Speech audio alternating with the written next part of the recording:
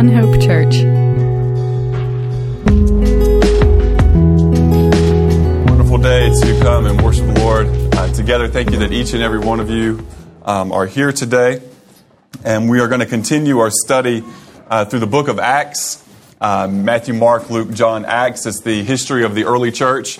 And in this, we've seen the mission that Jesus gave to his disciples to be his witnesses, to make disciples, beginning in Jerusalem and then into Judea, Samaria, and to the uttermost parts of the earth. And so we've seen that progression happen as we've worked our way through the first 11 chapters. And this morning, we're going to continue with that, with some adversity that strikes the church, and also the power of prayer in the church. And so what we are going to see in it today, though, I believe, is just how well this lines up to what our hearts have been singing this morning, that Jesus is to be our everything, and that we are surrender ourselves and our lives to God and to His will for our lives. And I think that'll be very abundant as we read and go through this passage this morning. I'm going to ask, though, that we go ahead and go to the Lord in prayer. And I'm just going to ask you to pray this morning and say, Lord, I sing this song. I sing, Lord, all to you I surrender. But I think if we're each honest, there's parts of our lives that we don't want to surrender. There are things that we want to hold on to, that we want to say, yes, I surrender, Lord, but not that. But not that. And there's things that we want to hold on to higher than we hold on to Jesus Himself. And so, we need to be praying, Lord, help us, help our, the spiritual desire that we have to get, for our practical reality to get matched up with that. For our practical reality to be matched up with our spiritual desire. That truly Jesus would be everything to us, and that we would surrender ourselves before Him. And so let's pray. Heavenly Father, we thank you for your goodness to us, God. We thank you that you love us. We thank you that you've done everything for us, and that you sent your Son Jesus to die on the cross for our sins, to pay the price of our rebellion against you, God. And we know that you were victorious because the grave could not hold our Savior and King, Jesus. And yet we often find ourselves, Lord, with divided lives where we say yes, and in the next breath we say no. And so, Lord, more and more we pray that the practical reality of our lives would line up with the desire of our spirits. We'd say, yes, Lord, we are for you and all for you. Help us that be true and real in our lives. But Lord, we know we can't do that in our own strength. We can't do that by just trying to be better or trying harder to please you, God. But ultimately, we just have to surrender and to let you do the work in us and through us. So help us to surrender more to you today, dear Jesus. In your precious name we pray. Amen. All right, so let's begin in Acts chapter 12. We begin in verse 1, and it says, about that time, Herod the king laid violent hands on some who belonged to the church, and he killed James, the brother of John, with the sword. And because he saw that it pleased the Jews, he proceeded further to seize Peter also. Now it was during the days of unleavened bread, so when he had arrested him, he put him in prison and delivered to 4 squads of soldiers to keep him, intending to bring him out before the people after Passover. Peter was therefore kept in prison, but constant or fervent prayer was offered to God for him by the church. And when Herod was about to bring him out, that night Peter was sleeping, bound with 2 chains between 2 soldiers, and the guards before the door were keeping the prison. And so let's just stop there for a moment just to set that scene. We have a pretty intense situation here. This is Herod Agrippa. He's the grandson of Herod the Great. Herod the Great was in power over this part of the world. He wasn't the Caesar, but he's in charge of this part of the world with Israel and Jerusalem, Judea, all of that. when Jesus was born. It was Herod the Great, Herod Agrippa's grandfather, who had decreed that all the children, all the males, boys 2 years and under would be slaughtered, because he had heard that there was, this rival that was coming, Jesus, ultimately. And so to eliminate that threat, to attempt to eliminate that threat, he had all the children 2 years and older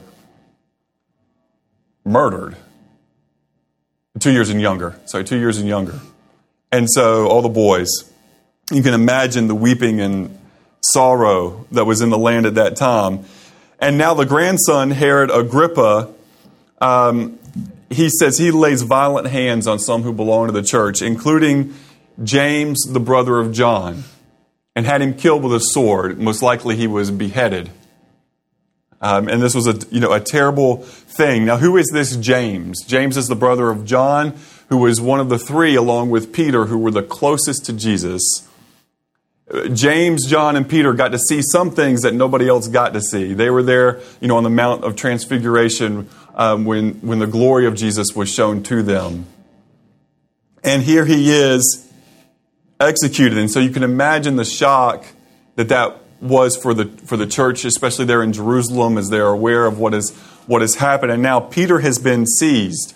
And I want to be very clear on something here. It says he saw that it pleased the Jews, and really what he's referring to there is the Jewish leaders. That's really what he has in mind. It's not any sort of anti-Semitic statement that Luke is writing here, because that would be kind of silly, since Luke himself is a Jewish person and Peter is a Jewish person, and James and John were Jewish people. And so, what he's trying to say here is that Herod Agrippa wants to have favor and an easy rule of the people. And so when he will do whatever he views as politically expedient, is politically in his best interests. And this is one way of keeping revolts down and keeping problems down is, when the leaders want somebody done away with, you do what they want, the leaders of the community. And so this is a terrible thing that he is about and that he does. And so his plan is, after the Passover, because, we don't want to, again, just like with Jesus, there's this kind of reservation of executing people during these, religious days. And so he's like, well, wait till that's done, and then we'll bring Peter out, and we'll make the people even more happy by executing Peter. And you think about just, kind of the sad irony of that, of people who, say they follow the law of Moses and who are, say that God is for justice and believe in doing what's right. And yet an enemy, though, someone they don't like, someone they view as a threat, teaching different things, their immediate response is, let's kill them and get rid of them. And you see a real disconnect between the faith life and the political life of, the Israelites, particularly the Israelite leaders in these times. And so he's in prison. And so what they have here are groups of soldiers. So what they'll do is they'll have two soldiers that are chained to him, two, guards at the door, and those are going to rotate every 6 hours. They'll be on for one watch, which is 6 hours, and every 6 hours, those people are going to rotate that responsibility, which is reasonable. You don't be chained to another person for so long, if that's your job. So that's what they do.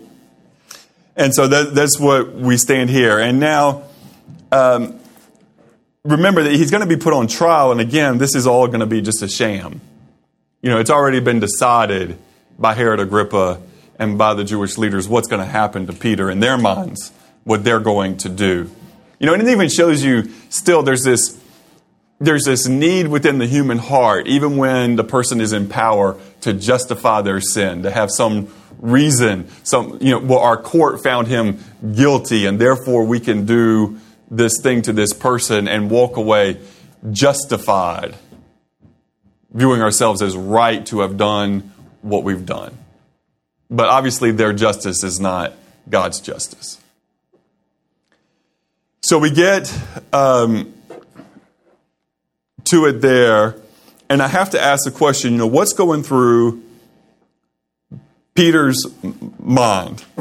It says in verse 6, the night before Peter brings him out, it's the middle of the night, Peter is sleeping. Now, there could be two reasons for this. One, Peter has a framework from which he is dealing, in which he sees the world, and a lot of that is through what Jesus has taught him and told him. And so I want us to go back to John chapter 21 for a minute and pick up in verse 17, because remember, Peter had denied Jesus at the night of the trial of Jesus. That with all that going on, he's by the campfire and he denies 3 times that he, knows Jesus. He even says so, cursing and with anger, and vehemently denies that he even knows Jesus.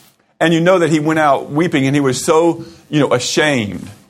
He was so ashamed at his time of weakness that though he had talked such a good game about being willing to die with Jesus and going to the end with Jesus, and yet when push came to shove, when reality hit, man, he was out of there. He was gone. He was gone. And so that is where we find Peter in John chapter 21, after the resurrection of Jesus, after as Jesus showed himself, and yet there's still this restoration in Peter that needs to happen because his failure was great. And sometimes we want to minimize failure, but I think it's a lot of times when we minimize failure, or, we ultimately end up missing out on the full restoration of Jesus in that. We want to make it all it wasn't that bad to begin with. Well, no, what Peter did was terrible. I mean, he failed as bad as a follower of Jesus can fail, in that he denied the Lord when trouble came. It was a dramatic and, for him, an earth-shattering failure. And he had to question in his mind, could he ever be used for anything good for the Lord again? And the Lord restores him and tells him, 3 times, feed my sheep. Lord, Peter, do you love me? Yes, Lord, you know that I love you. Okay, feed my sheep. And he's telling him, you're still useful. You're still part of the plan. I still have a purpose for your life. Despite the failure, I still have a purpose for his life. So in verse 17 of John chapter 21, he said to him the 3rd time, Simon, son of Jonah, do you love me? And Peter was grieved because he said to him the 3rd time, do you love me? And he said to him, Lord, you know all things. You know that I love you. And Jesus said to him, feed my sheep. Most assuredly, I say to you, when you were younger, you girded yourself and walked where you wanted. And when you are old, you will stretch out your hands, and another will gird you or put your clothing on and carry you where you do not wish. And this he spoke, signifying by what death he would glorify God. And when he had said this to Peter, Jesus said to him, follow me.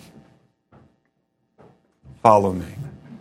And so Peter has been promised by Jesus that when he is old, he will be executed. That is his fate. That is his future. That it is determined that this will happen.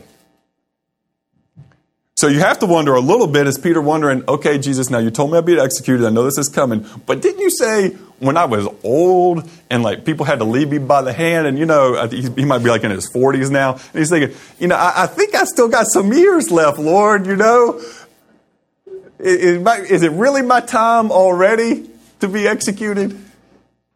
So maybe he has a peace and he has a comfort that he knows what Jesus told him. He thinks back, he said when I was old, I trust you, Lord, you said when I was old, you're going to work something out here. But it's also possible, you think about Jonah on the boat when the storm is raging and they're all about to die. And where do you find Jonah? He's in the hull of the boat and he's asleep. Because of all the stress, the physical, the mental, the emotional, the spiritual, he's just worn down to nothingness and he sleeps. And so it's middle of the night. It's also quite possible that Peter here is exhausted in all of those ways just described. And we also know Peter has a propensity to sleep. We know that too. In the Garden of Gethsemane, when Jesus goes off, pray a short distance from them and says, watch and pray. Watch and pray and encourage, and then he comes back. Couldn't you stay awake 1 hour to pray? So Peter's a sleeper. He likes to sleep sometimes. It seems that way anyway. And I'm not making light of it, but I think we look at it, you see some of the story, throughout. And so maybe there's a combination of all three of those things going on. Maybe it's more so one than the other. And, there's probably just speculation to be dogmatic about, why exactly he's sleeping in this moment. But he's asleep. And so let's continue with it. In verse 7, it says, "Now behold, an angel of the Lord stood by him, and a light shone in the prison. And he struck Peter on the side and raised him up, saying, 'Arise quickly.' And his chains fell off his hands. And then the angel said to him, 'Gird yourself, put on your outer garment, tie your sandals.' And so he did. And so he said to him, 'Put on your garment and follow me.' And so he went out and followed him. He did not know that what was done by the angel was real, but thought he was seeing a vision." He still thinks he's in some sort of state of sleep, but this is actually happening to him. "And when they went past the first and the second guard post, they came to the iron gate that leads to the city, which opened to them of its own accord.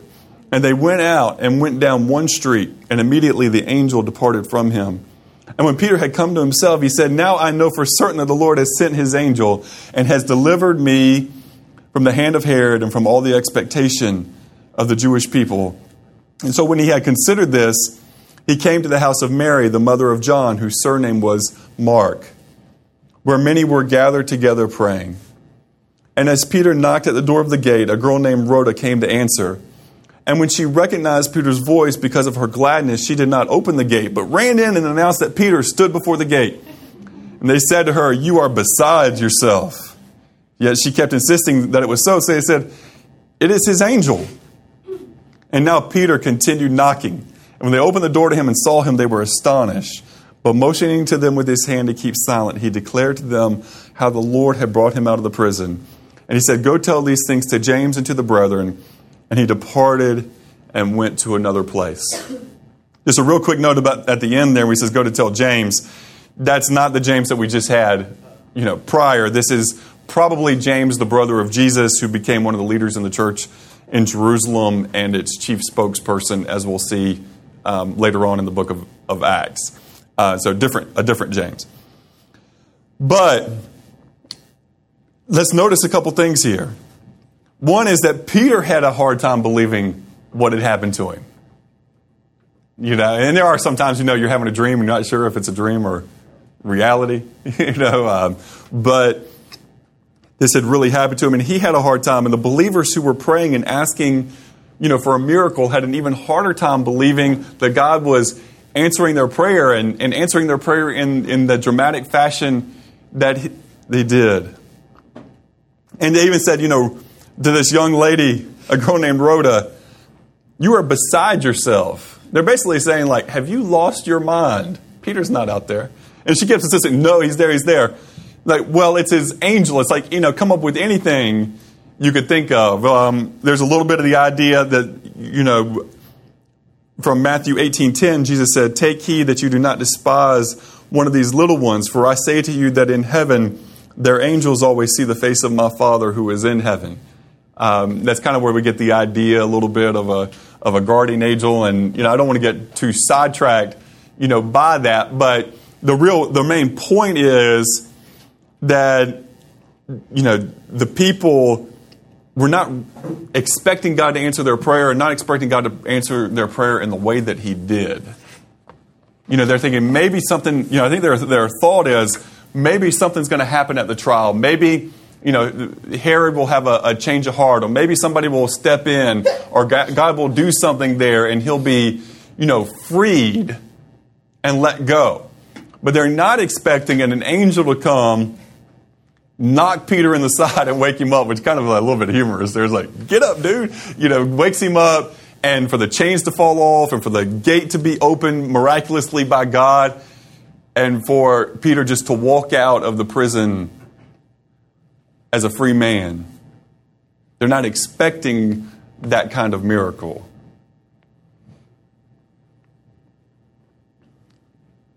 They have a hard time believing that their prayer is answered. And you can understand why they had a hard time believing that. I mean, they had just been mourning the loss of James and the death of James. They're probably a little bit shaken. And with their prayer, there's probably some doubt that they're even praying according to the will of God, because they may be thinking, well, James has died and God allowed that. And perhaps, it's going to be within his will for Peter to die as well.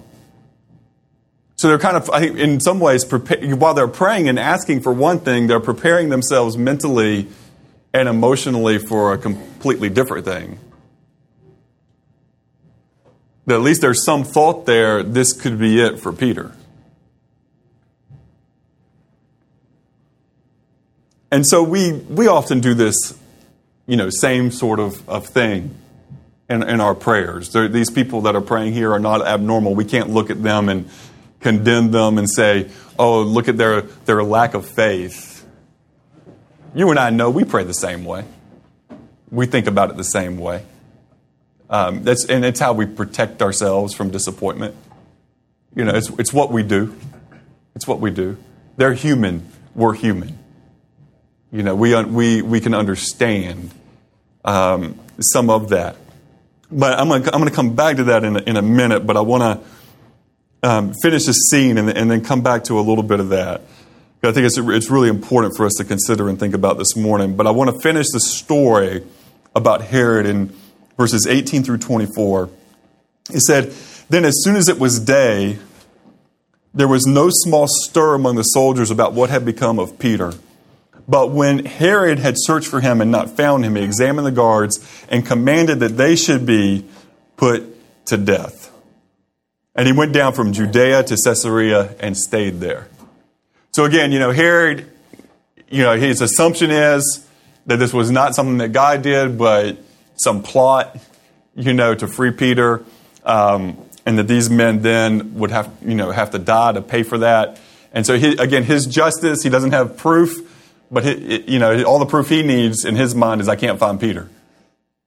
And so that's his sort of justice. Lets you know the type of person, again, that he is. And it says that he went down from Judea to Caesarea and stayed there.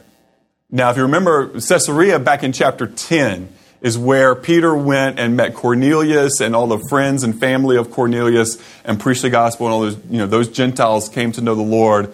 And so Cornelius is still part of the governmental system there in Caesarea. So just keep in mind that he and the other soldiers who came to faith and his household, they're all going to witness what is about to happen. Because it says, "Now Herod had been very angry with the people of Tyre and Sidon, but they came to him with one accord, and having made Blastus, the king's personal aide, their friend, they asked for peace, because their country was supplied with food by the king's country." So y'all get the setup there. Like, he's angry at them. They got to send a delegation. They got to send people. They do their political things to make nice. You get in good graces of an official. This person Blastus, which is kind of cool name. What's your name? Blastus. Cool. I like it. Anyway. So verse 21. "So on a set day, Herod, arrayed in royal apparel, sat on his throne and gave an oration to them.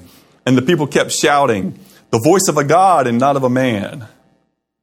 And then immediately an angel of the Lord struck him because he did not give glory to God. And he was eaten by worms and died. But the word of God grew and multiplied." Now, again, keep in mind, Cornelius, the centurion, and all the others are watching this happen. And, in their minds, they've got to be thinking, as the people are chanting the voice of a God and not a man. And they're sitting there, well, we know who the true and living God is. And it's not our ruler. It's not the one who has authority over us, this Herod Agrippa the first. But it's King Jesus. And they witness as God strikes this man. Josephus, the historian, actually records this. And it took about 5 days for Herod Agrippa to actually die a painful death. It's pretty gruesome. But the Lord here is serious and is showing, he's making an example out of Herod Agrippa of who is to receive glory and who is not. And there's also, you see in it, I believe, the justice of God for what had happened to James. For what had happened to those soldiers who were unjustly executed. And you see God's justice in this case being swift and not taking, a long time to come. Hope we don't have an issue with that. God was certainly just to do to Herod Agrippa what God did to Herod Agrippa. Absolutely. But what does this all mean to us? I want to check verse 24. The word of God grew and multiplied. You have to imagine that Cornelius and the others were with him in the church back in Jerusalem. Everybody, as all of these events spread, the word of these events spread throughout the church and the world, that there is an encouragement and a boldness that comes from this. But it also comes with a reality. It comes with a reality that, yes, it may be that some die, and it may be that some are spared, but the word of God must be multiplied. The glory of God must go forward. That's the key and important element of it. Because do we get in this whole thing that James and Peter are secondary to the glory of God? That they're key characters in the story, but they're not the focus and the key of the story, of any story. God is. And I think that there's part of us that doesn't want to acknowledge that, because we want to view Peter and James and others as we do ourselves, and we want to make it so that we're the focal point and the hero of the story or the most important character in the story. And it's a tough realization to come to sometimes that even in the story of your own life, you're not the most important. Even in the story of your own life, you are not the most important character. You are a secondary character in the story of your own life. If things are in their right order, where Jesus is king and Jesus is preeminent. And Jesus is first, and his glory is more important than your glory. His name is more important than your name, or my name. And that's a big lesson for us to learn. A couple of other big lessons. When we pray, do we expect an answer, and what sort of answer do we expect? When we read the book of Acts, I think a lot of times people are it's kind of a counterbalance, overly cautious. And we say things like, but Acts is descriptive and not prescriptive. Acts is a description of what happened, but doesn't prescribe for us what to do. Okay, that's true. But are we saying that as just as an excuse to not live in the expectation of the power of God on display in us and through us?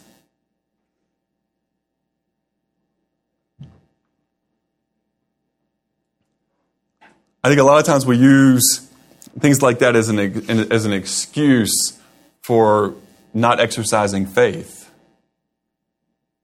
We say, well, that was then, and this was a special time. And yes, all those things are true. Those are true statements. But don't then take those true statements and use them to marginalize that God is the same yesterday, today, and forever, and that his power is available in our world today to his people. Don't marginalize the power of God in your life. But that's so often what we do when we read the Scriptures. We say, them, not us. Then, not now. We marginalize the power of God.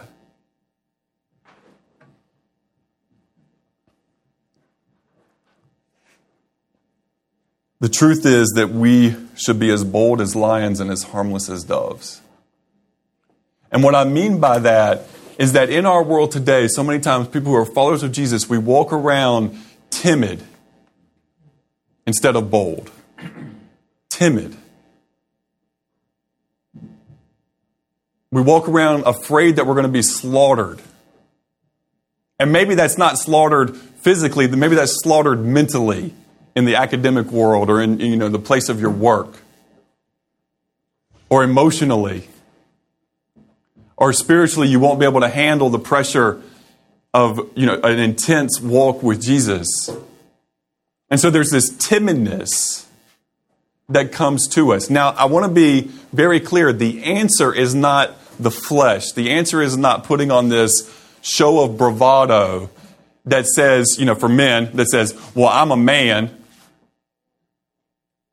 and I'm going to show you that I'm a man, and so I'm going to say what I want to say, and when I want to say it, and how I want to say it, and you're just going to have to deal with it. That's not what we're talking about.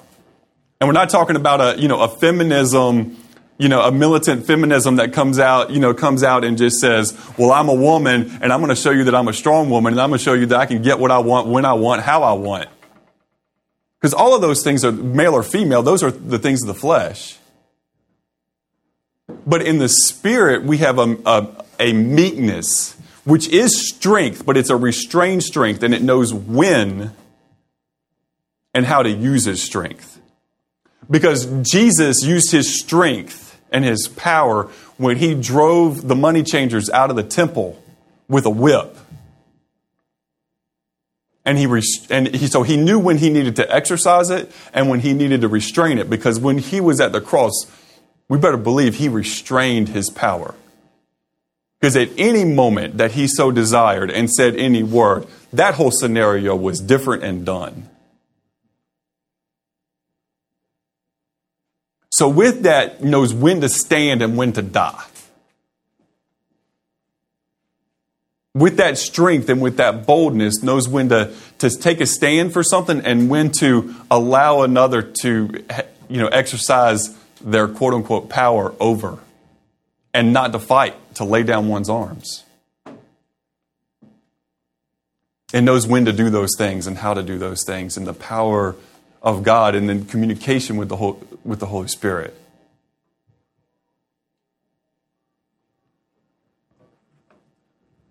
And so that's why I say we have to be bold as lions and harmless as doves, because people need to understand that followers of Jesus should never be viewed as a threat, because we're not going to just take by force to get what we want or what we view to be right. But we understand that we don't wrestle against flesh and blood, but against principalities and powers and spiritual darkness, and that those battles aren't won in the flesh, they're won in the spirit, and they're won on our knees as a prayerful church.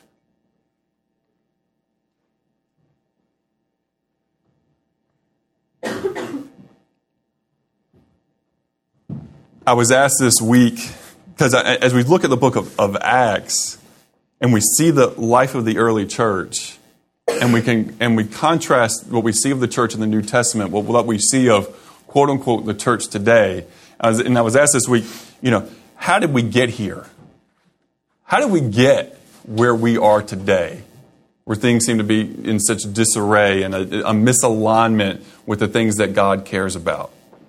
And the reality is, even for the true church, people who really believe in Jesus, that a lot of times we've made some bad trades, and we've made those trades throughout history, in the history of the church. And this is a working list, but here's some things that we trade. We trade worship for entertainment. And I'm not talking about just entertainment in the world, I'm talking about entertainment in the church. We trade worship for entertainment. We trade true men and women of God for great communicators. We trade discipleship for casual acquaintances. We trade the true church of Jesus for big crowds. We trade prayer for gossip. We trade sacrificial giving for materialism. We trade hard work for quick solutions. We trade spiritual power for pop psychology. We trade evangelism for popularity. We trade the mission of Jesus for political gains or some other agenda. And we trade the joy and peace of Jesus for what makes our flesh happy in the moment. They're just some of the trades we make. You can probably add to that list. You can probably write a better list. Go for it. But that's the question in your own life. What do I trade?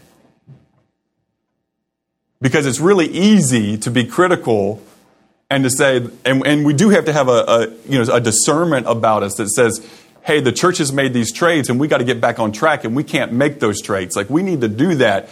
But does it really make a difference to identify those things if we don't identify the trades that we're making in our own hearts, in our own minds? And like, what of those am I guilty of?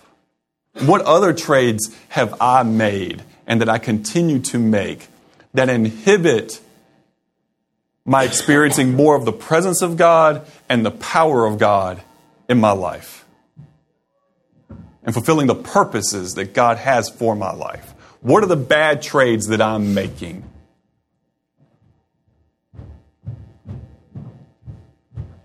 And why am I making those? And a lot of times our trades come from our desire for safety. And we see that in our world today, even in a political sense. And I'm not going to, undo all that right now. But we see that the number one priority of safety in our lives is a trade that we often make for the mission of God. And the reason for that is because we've traded faith for fear. Traded faith for fear. In other words, we're so afraid of what may happen. And so we trade faith for fear.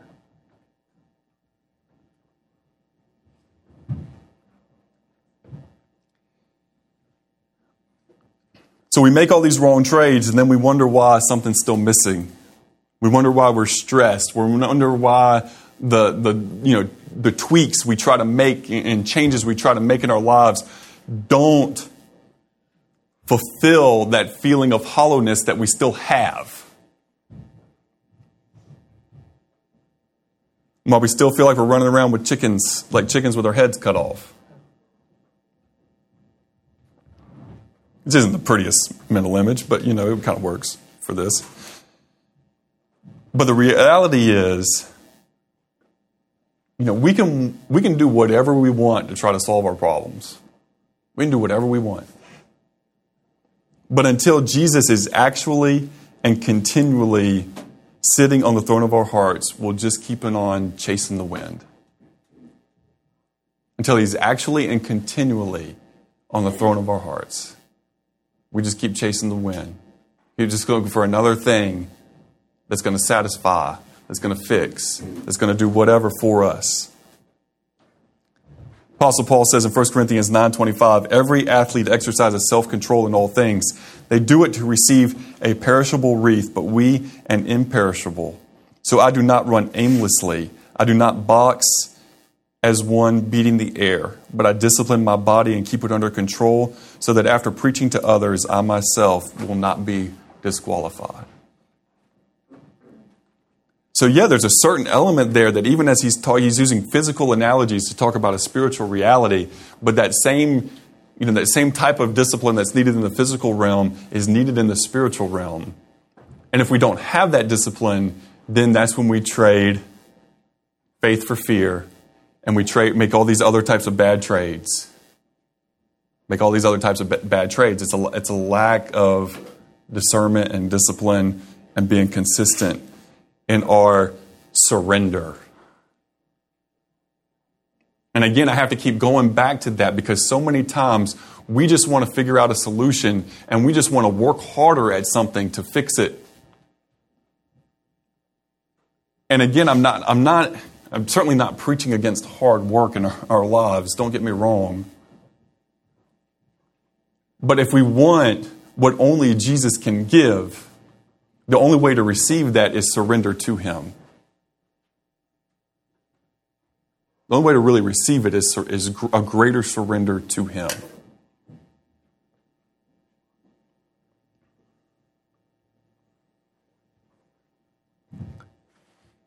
So the other thing that we have to do with all this is that we have to stop calling God unfair.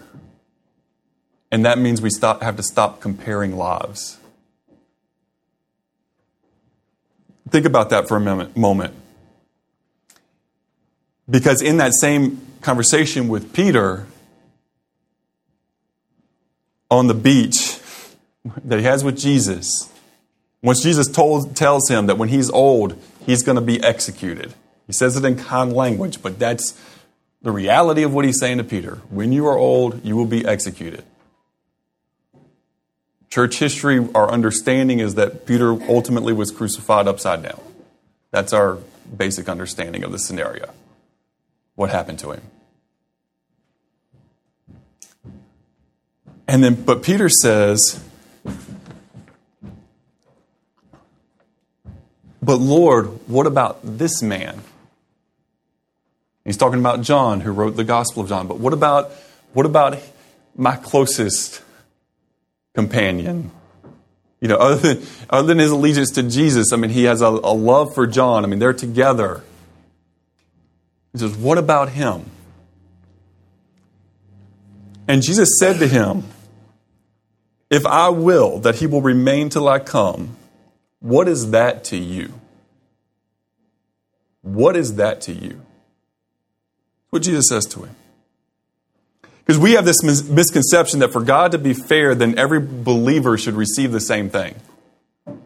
We think that's, every believer then should have the same everything, the same spiritual gifts or the same abilities of those gifts. If God gives one person, this measure of faith, He should give the person next to him the same measure of faith. And if He gives this one person, this gift of generosity, He should give the person next to him the same gift of generosity.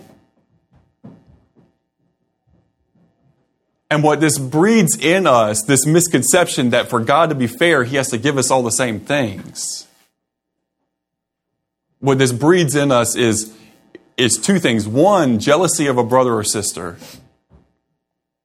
And two, an accusation against God. God, you're not fair. And both of those ideas are disastrous for our walks with Jesus.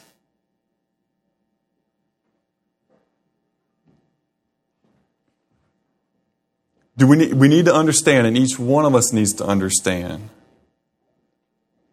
that God's plan for your life, for your best life, is for you to glorify God. That's God's best plan for your life, is for you to glorify God and how God has seen fit for you to glorify Him. And that's it. And so it doesn't matter what, for your life and your decisions and how you follow Jesus. It doesn't matter how God has called your friend or your neighbor or the other person, another person in the church. That's kind of irrelevant at a certain level. It's like, yes, we're all in, and we have to balance, right? Because we're all in this together. We're part of the church. We're community. Throughout the New Testament, we're told, love one another, care for one another, be mindful of one another, share with one another. But we're not told to live one another's lives or to live life like one another. We're told to follow Jesus. We're told to follow Jesus. And so that's going to look different for different people. What you and I have to make sure of is that we don't use the lives of other people as an excuses for not following Jesus ourselves. And each person has to determine what following Jesus looks like. What that means, what the implications are of that in their lives. So for one of my very best friends on this earth, John, it means that his family and his children are in a very dangerous place on the earth. And that's what God has called him to do, and he is being obedient to follow Jesus as best he knows how, even if that's at great risk. Now, it doesn't mean God's called you to go and do the exact same thing. God might call you to have a pretty average, job and do pretty average, things, but to be crazy bold at your job and crazy generous through what that job provides you.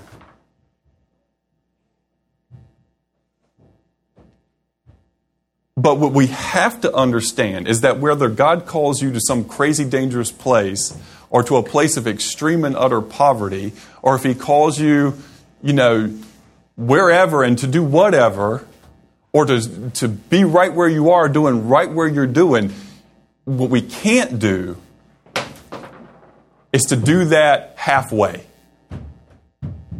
What we can't do is to allow the people in our lives to still not hear about Jesus, wherever we are. What we can't do is afford to live without faith and without a radical acknowledging that Jesus is King, regardless of the implications for our own lives. But I'm afraid that the biggest trade that we've made of all the trades and all the whole deal is that and it's not even so much a trade, it's just a halfway. We've said, Jesus, I love you and I want you to be my Savior, but just don't ask me to do anything for you that I don't already want to do. You be Savior, I'll still be King. Can't we just do it like that? And please try to tell me that that's not, at least some points in your life, your heart. Because I know it's mine, and I don't think we're not that different. And you can say, well, I've never viewed it like that. You know what the insidious part of it is that, especially in the United States of America, most believers will have that assumption and never have it challenged. Their assumption will be that Jesus can be my Savior, but he does not have to be my King. It won't be spoken, it won't be said, but it will be lived day after day after day, and it will never be preached against. Because the leaders are doing the exact same thing. Living part way for Jesus. And that's why it's so hard to preach against it. It's because it's the natural propensity of all of us. I mean, do I want to preach against myself? Do I want to actually be most accountable because I'm preaching it as what the Bible tells me? Let not many of you be teachers, knowing you shall receive a greater condemnation. So I just pile it, do I just want to pile it on myself and say, whatever I say to you, it's double back to me? And that we want Jesus to be Savior, but so many times we don't want him to be King. Because then I have even extra, the Lord saying, okay, Chet, is it true? Is it true? But that's the problem in our nation. You want to know the big problem for the church is that people can be part of the church from birth until death and never have that assumption challenged. That you can just have Jesus as your Savior. You don't have to worry about him being your King. Just do what you want. Whatever you feel is good, you go with that. And what we have to acknowledge that if Jesus is really God, by default, it makes him King. If we say we believe what the Word of God teaches, by default, Jesus is King. And the reality of it is,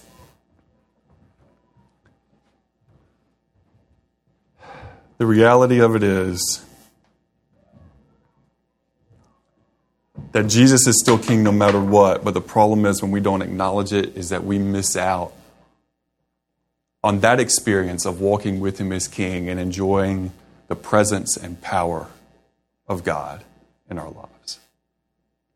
Ultimately, at the end of the day, every knee will bow, every tongue will confess that Jesus Christ is Lord, to the glory of God the Father. Like, he's still going to receive his glory. He actually doesn't lose out in that sense. But we lose out. We lose out on the joy of being at the edge and having nowhere else to go but Jesus and to have him catch us. We lose out.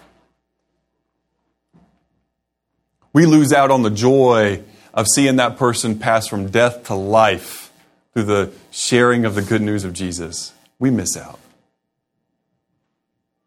We miss out on that experience when it's not emotionalism, but it really is just the presence of God all over you. We miss out. But remember, God is self-sufficient. He doesn't have, he's not at a loss if we fail to worship him or fail to be in his presence. He's self-sufficient. But yet, out of his love for us, he wants us to know that joy because he does indeed love us and he does indeed care for us and he wants us to know his presence and his power. He wants us to live as this when he says, if I will that he remain till I come, what is that to you? You follow me. And so that's ultimately what Jesus wants, is for us to stop comparing, to stop worrying about what God's purpose for someone else is, and for you to follow Jesus, for me to follow Jesus. Now, when we're in this, we're here together, we do that together, right? That's another one of our trades. We're so individualistic here. So individualistic. But yet there is an individual element to following the Lord. We have to follow him. If we do that individually, how does that play out? We follow him better collectively. We follow him collectively, we follow him better individually. And what I mean by that is, if y'all are following Jesus 100%, and I'm tempted to not follow in that moment, well, y'all help pull me along with that. And so that's what we do for one another. It's part of why being part of the body together is so important. But the result, if enough of followers of Jesus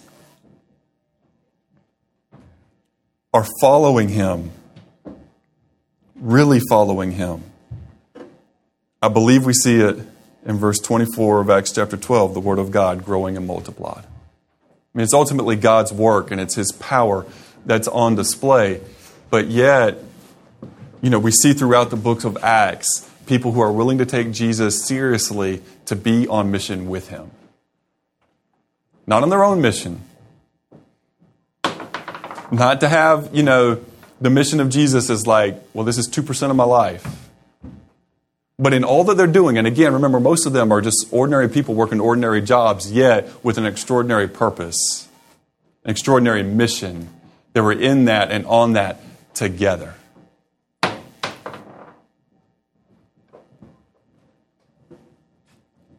So what does the Lord say to you as an individual this morning? I believe it's the same thing he says to Peter. Follow me. I believe that's what he says to you this morning. Follow me. What does he say to One Hope Church? Follow me. Because as a church, we can do what we do as individuals. Well, what about this church? Well, what about them? Well, they have this and that. Well, what's that to you? Well, they get to you, Lord, you've given them these things, or this ministry, or these people, or this whatever. What is that to you? What is that to you? Because I'm tempted to play that same game that I do as an individual when I think about our church. But I believe the Lord's response back is, what is that to you? You follow me. And that's what we are to do as a church. You said, what does One Hope Church do? We follow Jesus. If we're not following Jesus, shut the door. Just shut the door. Oh, I got other things to do. Follow Jesus. Let's pray. Heavenly Father, we love you and we praise you.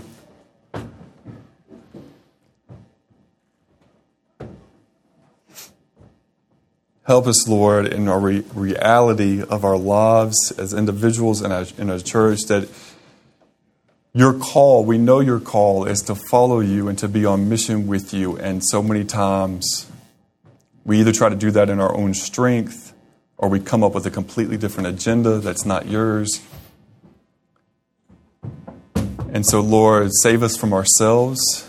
This morning we pray. Take away our fears. Take away those things, those barriers that hinder us. And even as the chains fell off of Peter, Peter did nothing. That this morning sin would fall off of our lives just by us saying, Lord, forgive us. We surrender to you, and that those chains of sin would fall away. Help us to walk out of those prisons as free people. Oh, dear Jesus, you know our hurts and our pains. You know the disappointments we've had in the past. You know how we feel like